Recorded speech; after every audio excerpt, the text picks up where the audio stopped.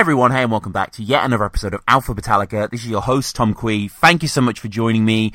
This is a show, if you're not aware, we are going through the entirety of Metallica's back catalogue. We're taking all the songs, we're putting them in alphabetical order, regardless of context, regardless of where they fall on this glorious timeline of, classic metal history. God, love this band. Obviously, a lot of you guys do. I want to thank all of you for subscribing. Lately I've seen quite a boon in numbers thanks to Clint and Ethan from Metal Your Podcast who have guested for some great episodes with Better Than You and Blackened. I know we didn't agree so much, Clint, on Better Than You, but I appreciate we had the dialogue. It was great, and Ethan as well was fantastic. So shout out to both of those guys. Shout out to all the episodes that we've been doing. We've had some great guests on. We've had Sir Ray Burton, who I saw was at the Rose Bowl recently. Great to see photos of him. Checking out on the Twitter. I post that at Metallica Pod. And lots of ways you can get in touch with the show as well. Of course, metallicapod@gmail.com. We have the Patreon as well if you want help to support the show.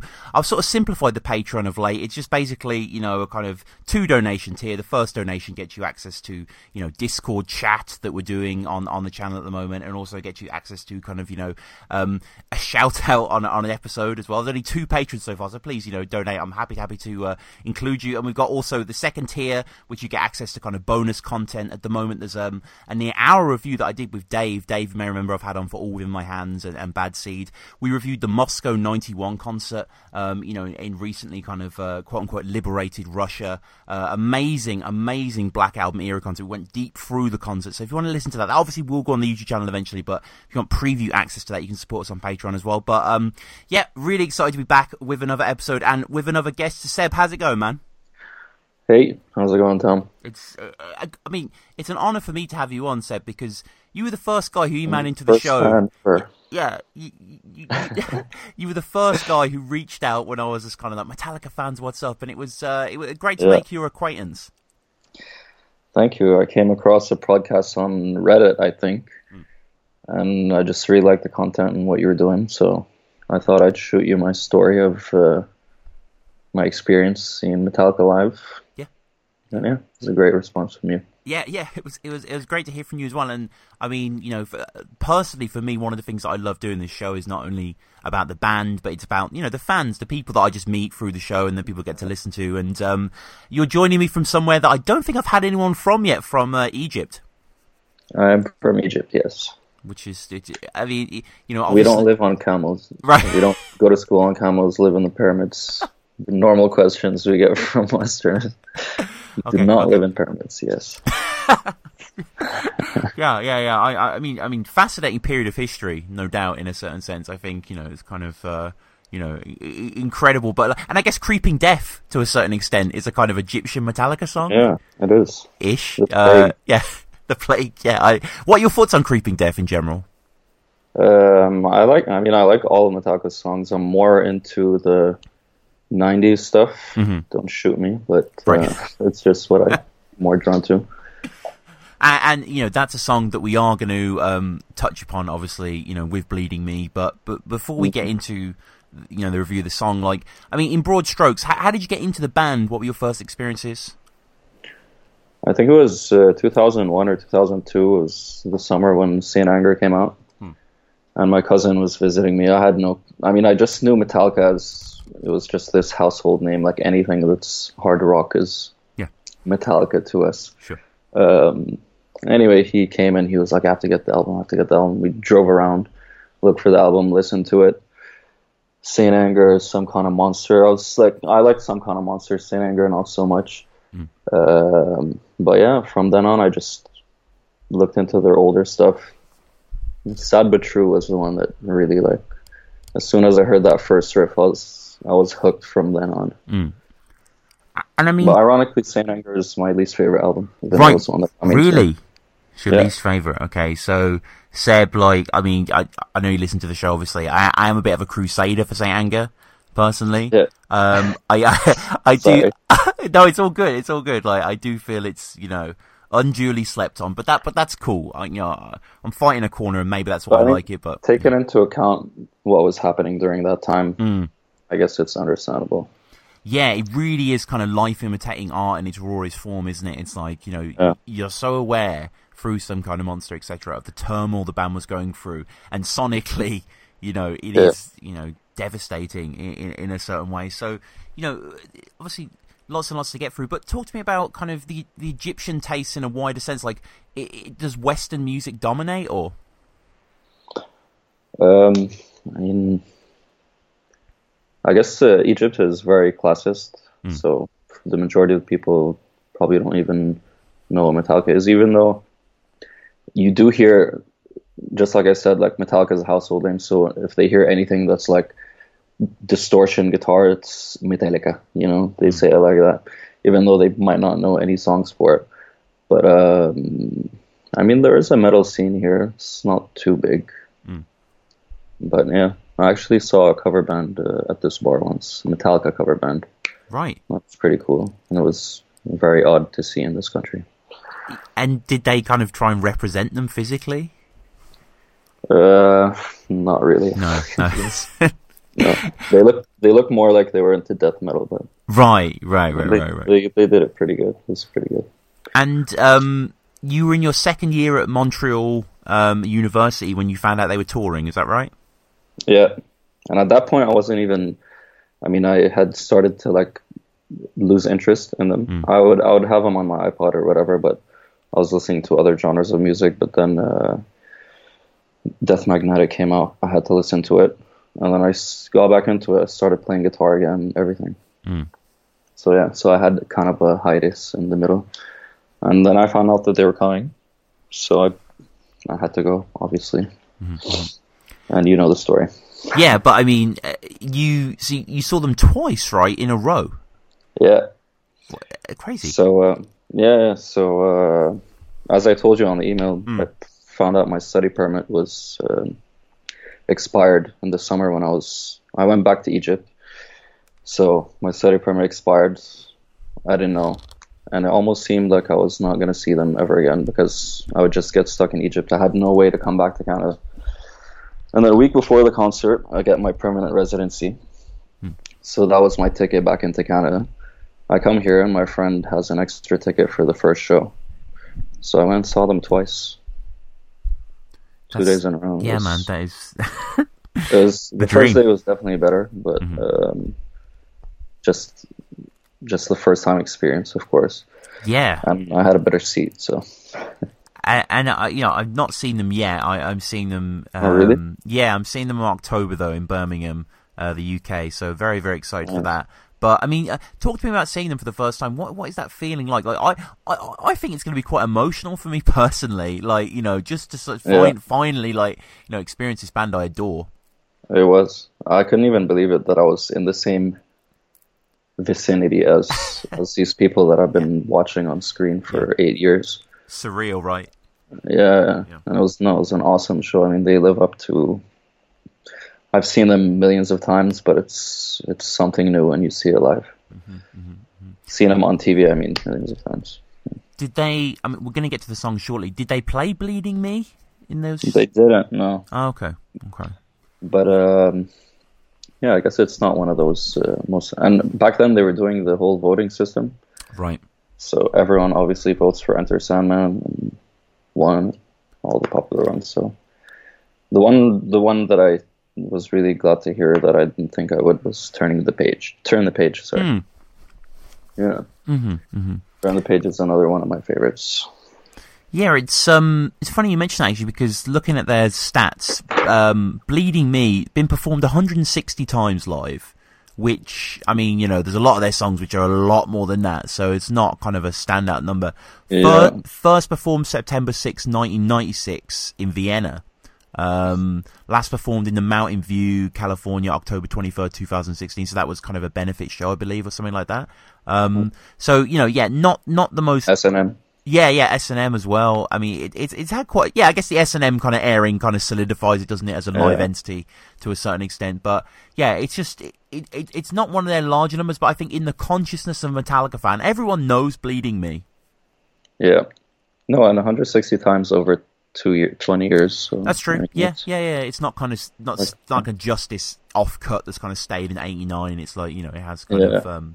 gone across the span there. But before we dig too deep into Bleeding Me, I just want to read out you know, two questions, two guys that have got in touch with us. Sure. We are metallicapod@gmail.com, or at least I am. email the show. If you want to come on the show like Seb, let me know. Just say, can we do this song? I will say yes. Let's get into this. So yeah, if you want to come on, I pretty much booked up to the B's and C's. So D onwards, kind of, go from there. There's a few that obviously reserved, but shout me out, metallicapod@gmail.com. I got 2 emails to get into. The first one is from Adil. Adil says, greetings Tom, my name is Adil, literally produced Adil, he helpfully adds in brackets. I'm a huge Metallica fan and an avid listener of Alpha Metallica. I actually just started listening to your podcast about a week ago and have already caught up. I personally love, to whatever extent, every single Metallica album. A bit fanboyish, I admit, but I genuinely find something to appreciate on every single record. My personal favourite Metallica albums are Load and Reload. Okay, don't get me wrong, I love their first 4 albums too. In fact, in my opinion, Master of Puppets is technically their best album because it's just so well balanced with lots of meaningful lyrics and melodic and virtuosic guitar and bass parts, along with its abundance of heavy and thrashy moments. I think that's a great review actually, Deal. Yeah, you kind of hit the nail on the head, it really is that. However, he continues, I personally respect Metallica probably the most for doing whatever they wanted to do, never being tied down by one particular sound style or even genre. I love the exploration and creativity of both Load and Reload, and I think some of James's best lyrics are found on his albums. I tend to prefer Reload a bit more to Load, and The House That Jack Built, Bleeding Me, The Outlaw Torn and Fixer are among my favourites, but every single song of these 2 albums really does have a special place in my heart. Yes, even weaker songs like Better Than You, which shout out Clint, Sliver, Prince Charming, Attitude sucks as well, I'm sorry, but I can still totally understand why these songs, let alone these 2 albums, are not everyone's favourites, and it's personally my personal taste. In fact, my top 5 Metallica songs Adil gives, in some sort of order. Number 5 is Fixer. Number 4 is Frayed End of Sanity. Number 3 is Bleeding Me, which is interesting that again, big response. And Adil's top 2, I can't really disagree with. His second is Orion, which is definitely one of my favourite Metallica songs. I think it's genius. I think it's a masterpiece. And then Fade to Black, which, I like personally creeping death. Sorry, for me. Seb, just to interrupt the email quickly, let's talk about your sort of top 5. Can you give us any? Yeah, sure. In no particular order. Yeah, let's go. Sad But True, Bleeding Me. Mm-hmm. What else is there? Unforgiven 2. Wow, Unforgiven 2. Okay. Yeah. For Whom the Bell Tolls, S&M version, for sure. Well, all the S&M songs, and Devil's Dance. Okay, Devil's Dance S&M version is number 1, definitely. Wow. Okay. Yeah. Okay. I can listen to that all day. And Adil continues, even though you've only made a small dent in Metallica's back catalogue by just getting through the A's. We're on the B's now. I'm quite thrilled to be joining you for the ride. You spend the next couple of years getting through every single Metallica song. So far, I say very well done, Adil. Thank you very much. He finalises, I do have a question. If Metallica releases new material, or perhaps even an entirely new album in the next couple of years to explore their back catalogue, how would you incorporate the new songs in your reviews, if at all? For example, if there's new Metallica songs in the near future begin with A, how would you approach reviewing these songs even though you've finished the A's? Keep up the good work and have a good week. Thank you, Adil. Yeah, it's a good question. I mean, in a certain sense, there's this stroke of fortitude where Hardwired has literally just come out kind of, about 6 months before I do the podcast. So, recent in kind of upload history. So I can kind of absorb those and move on. Will Metallica release a new song or album in the 3 years or so that I'm doing this? I would bet against it, just, from knowledge of the band. They kind of take a little one, maybe an EP here and there. And if that happens, whatever, bonus episodes, we'll fill in the gaps. I'm sure that when I finish the show, there'll be loads of songs that I missed, like, odd covers or whatever. And then we'll just go back and, do all those episodes again. So it's all good. But Adil, thank you for the great email. And get us metallicapod@gmail.com. And our second and final email comes from Kevin Van Dam. He says, Tom, loving the podcast. The interview with Ray Burton was a real treat. I wanted to ask you, partly in preparation for my own appearance on the show, shout out Kevin. Kevin is coming on the show shortly. What resources do you look for in your research? I just finished Mick Wall's book, his fantastic book, and Metallica.com is always a great source. But are there any other things that you found that may not be an obvious resource? Just curious. Keep up the good work. I look forward to every episode. Great question, Kevin. Yeah, there's quite a few books that I use, definitely alongside Mick Wall's book, which I agree is fantastic. The first kind of proper Metallica book I got was Into the Black, and Birth School Metallica Death. Those were the kind of real standout books there. That's the kind of dual trilogy, featuring Paul Brannigan, who obviously I've had on the show as well. And, crazy stuff there. But then when I got the Mick Wall book, I found it a bit more concise. I didn't feel the Metallica story necessarily had to be stretched across 2 books. one of the people that I'm a giant fan of that I used to do a podcast of was Tom Waits, and Barney Hoskins wrote Low Side of the Road, which anyone who's read that book, it is easily one of the best ever musical biographies. It's absolutely stunning. Tom Waits is an incredibly enigmatic, virtuosic kind of guy, a kind of real mercurial personality, and it nails it in like 500-600 pages. And Metallica, I always say this on the show, I love Metallica, but they're not that complex. Like, they're kind of like, they're not, they obviously they're very deep in a certain sense, they're very profound, but they don't have the kind of, the absolute, embezzlement of someone like, Tom Waits or whatever. So it could have been done in one book, and Mick Wall's book, I think, is absolutely concise. Sorry, I'm raving about Mick Wall here. Master of Puppets, Back to the Front, incredible coffee table book, all about the history of the kind of 86 tour, the kind of post-Ride the Lightning tours, the prepping, recording with Flemming Rasmussen, shout out Flemming, great guest, with Cliff, incredible document of a book. I love that book. I also recently got a hardback book, which is kind of a collection of So What, which was their kind of quarterly magazine that they would release. I think they still release it. Maybe the website's replaced it. Incredible book. So many like long interviews where it's like James interviews Jason, and it's like 2 pages of like psychological mid-90s, kind of drama. It's awesome, and loads of documents. Just they do this London gig, and it's like Lars writes an essay about the gig, and like, oh man, it's so good. So many good books. I need to do an episode really on books. Metallica Unchained by KJ Dalton, I really like as well. Really. But yeah, I think Back to the Front would probably be the number one that I would push on to you. I know a lot of people that I've had on the show have read that book. I've spoken to a lot of people on Facebook who enjoy the book as well. So yeah, that is the killer book. But is anything for you, Seb? Have you read any great Metallica books? Not really. No, I didn't read any books, but okay. DVDs, concerts, all that stuff. A year and a half in the life of Metallica, was it called? Yes, that's gold. That's gold. Yeah, Some Kind of Monster, of course. Yeah. I need to. I haven't watched Through the Never. Have you seen that? I have, yeah. How is it? It's pretty cool. It's a movie/concert, I guess you can say. Mm-hmm. Cool special effects and stuff. Okay. It's fun. Okay. I will. I'll have to do an episode on that, reviewing it. Of course, one day we'll get to it. I think Metal Up Your Podcast has already done it, but we're going to overlap, and it's kind of going to be interesting comparatively. But we'll get to Bleeding Me, which is a standout song for a hell of a lot of people. You yourself put it in your top 5. Yeah. Before we begin picking through, like, what is it about this song? What do you love so much? I remember reading an article once, and they were asking James what were his favorite, what was his favorite Metallica song or something like that. But he ended up mentioning that there are some songs that aren't very popular, but that are very that he thinks are very powerful. And he mentioned Bad Seed and Bleeding Me. Wow. And at that point, that was the first time. Up till then, I was just listening to Metallica songs. I knew the lyrics and everything, but I never really thought deeply into what the lyrics meant. So after I read that, I listened to Bleeding Me, and that was actually the moment when I realized how profound his lyrics are. So yeah, so it's lyrically, and then everything sort of just the solo. I love the solo too. And the song is one of levels, isn't it? It's of like building, instrumentation, growth and rebuild. I like the way it starts off with the riff and the drums. Like, it's kind of almost in media res, it's kind of happening as you join the song. It's not like it could have started on just a guitar lick and then the drums come in, but it's already got this kind of semblance of this kind of silky, slimy, in the best possible, loose kind of that riff. Like, that's the kind of simple Hetfield, mechanical in a glorious kind of way. Like, it's a riff you can build a song on quite easily. Mm-hmm. Yeah, and there's just so much emotion coming from. I don't know if it's confirmation bias after I read what he said in the article, but you can and even in the studio version, but even live.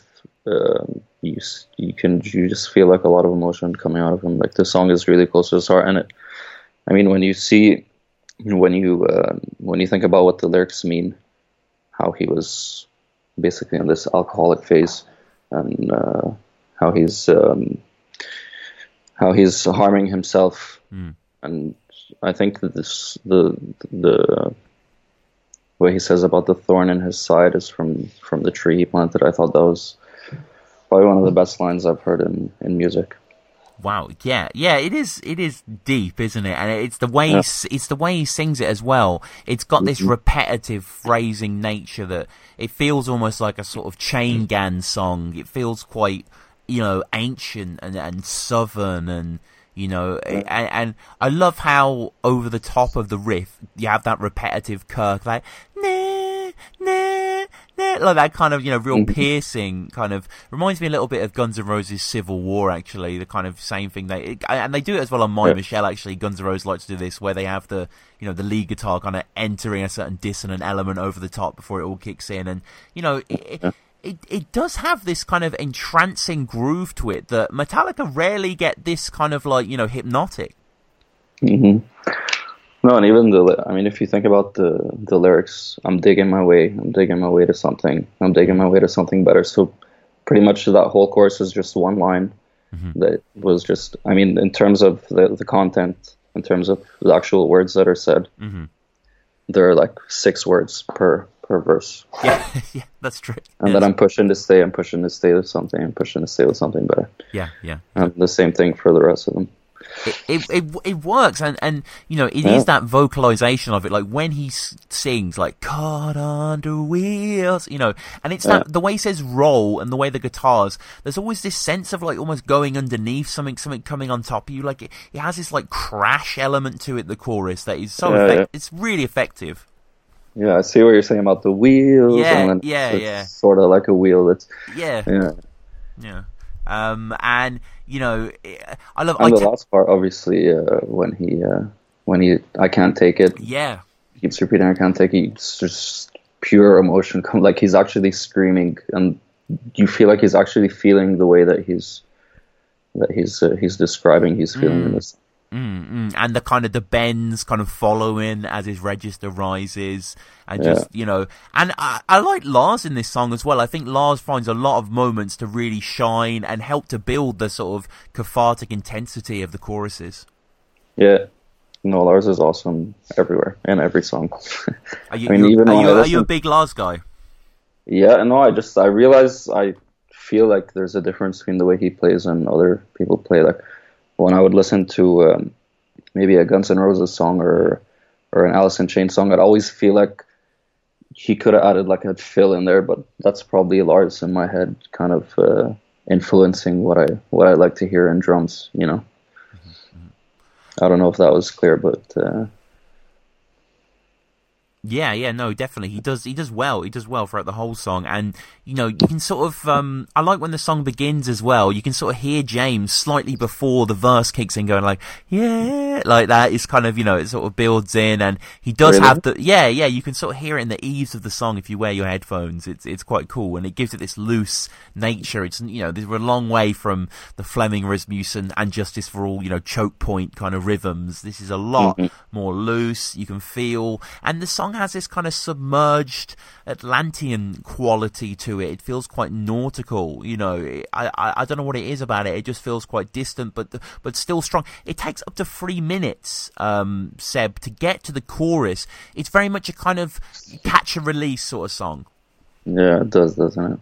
Yeah, that's interesting too. What do you think the song means, or what does it mean to you? Purging.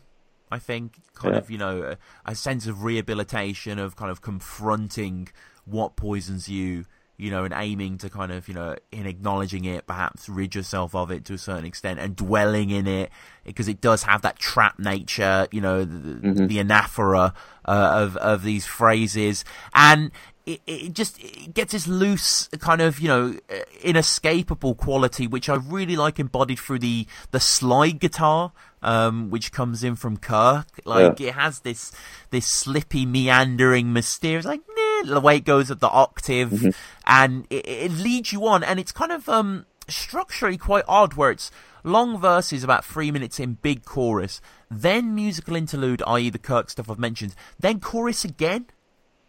Yeah. Which is like, it's kind of almost Zeppelin-esque. It kind of has a kind of like, a quite wild nature to it that just kind of embellishes the length successfully. Yeah, and it's pretty easy to play too. I mean, it's it doesn't take a take much skill to play it, and No. it just sounds great. No, yeah, Playing. it's a long way from Dyer's Eve, I suppose. Do you play anything, by the way? Any instruments? Yeah, I play guitar actually. Yeah, I play quite a bit of guitar. Yeah, not really much Metallica, more like fingerstyle stuff, like Beatles stuff. Yeah, no, I mean, I think Metallica are one of those bands. I think I mentioned this before. Like, if you're learning guitar, they're so. I remember being as a kid playing King Nothing and just like loving it, just thinking this was so cool.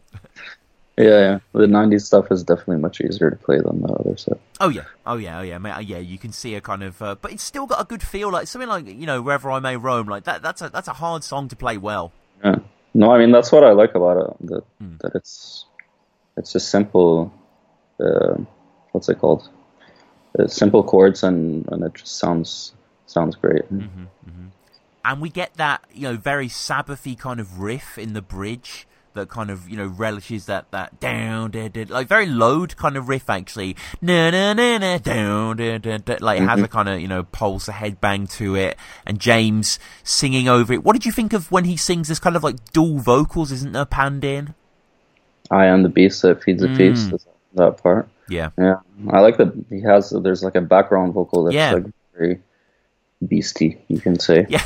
It's like the two sections of his personality, the kind of angel and devil, I suppose, to a certain extent. These kind of warring elements, and it's successful actually. It is good, and we get the big chorus as well, and the drums just sound totemic. And I mean, what do you think of Kirk's solo? I like that solo. It's one of the first. It's probably one of the only ones that I know how to play fully, actually. Right. Yeah.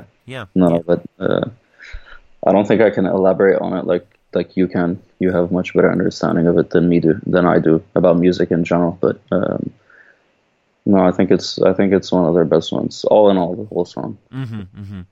Yeah, and I like how it retreats back as well. The song, it doesn't kind of end on a huge note. It kind of goes back to the intro. Which reminds me a lot of No Quarter by Led Zeppelin as well. I don't know why I'm comparing them to Led Zeppelin that much, but it kind of has that element to me to a certain extent.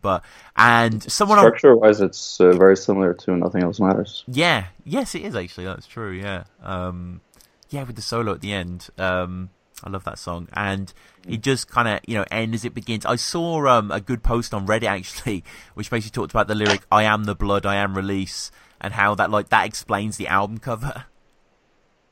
Oh. So it's pretty.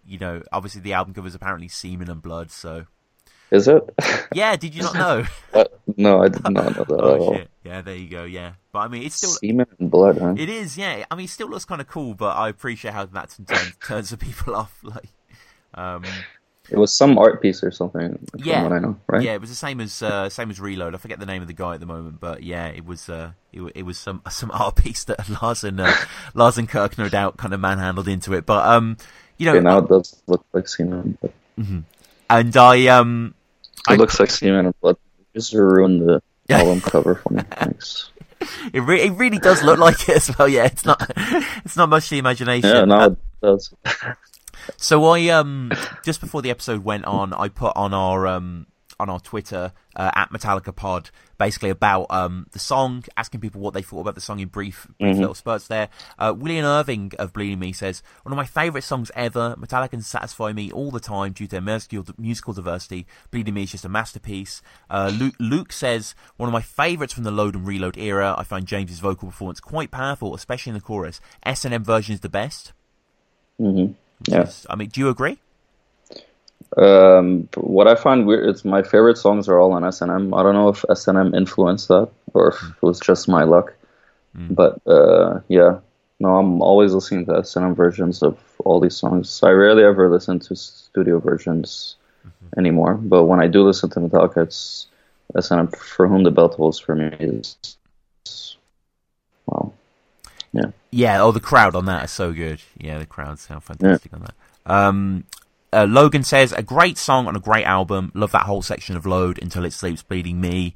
Logan, who I'm going to have on soon for Broken Beaten Scar, which is going to be very, very good in a few weeks.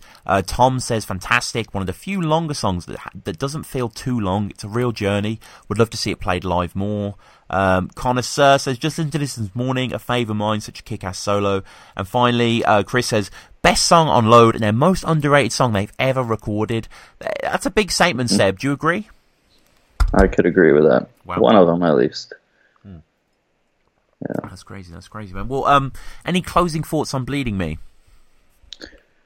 No, I think I've said it all. Yeah, we've certainly spoken about the song for quite a while, so let us know in the comments what you think of Bleeding Me, what you think of the episode, what you're looking forward to, general Metallica stuff. Obviously, get at me, metallicapod@gmail.com. I'll read your email out on the show if you want to be on the show. All that good stuff, just all the descriptions there, Patreon and all that stuff. Seb, this has been great, man. Thank you for coming on, bro. Thanks for having me, man. It's been great.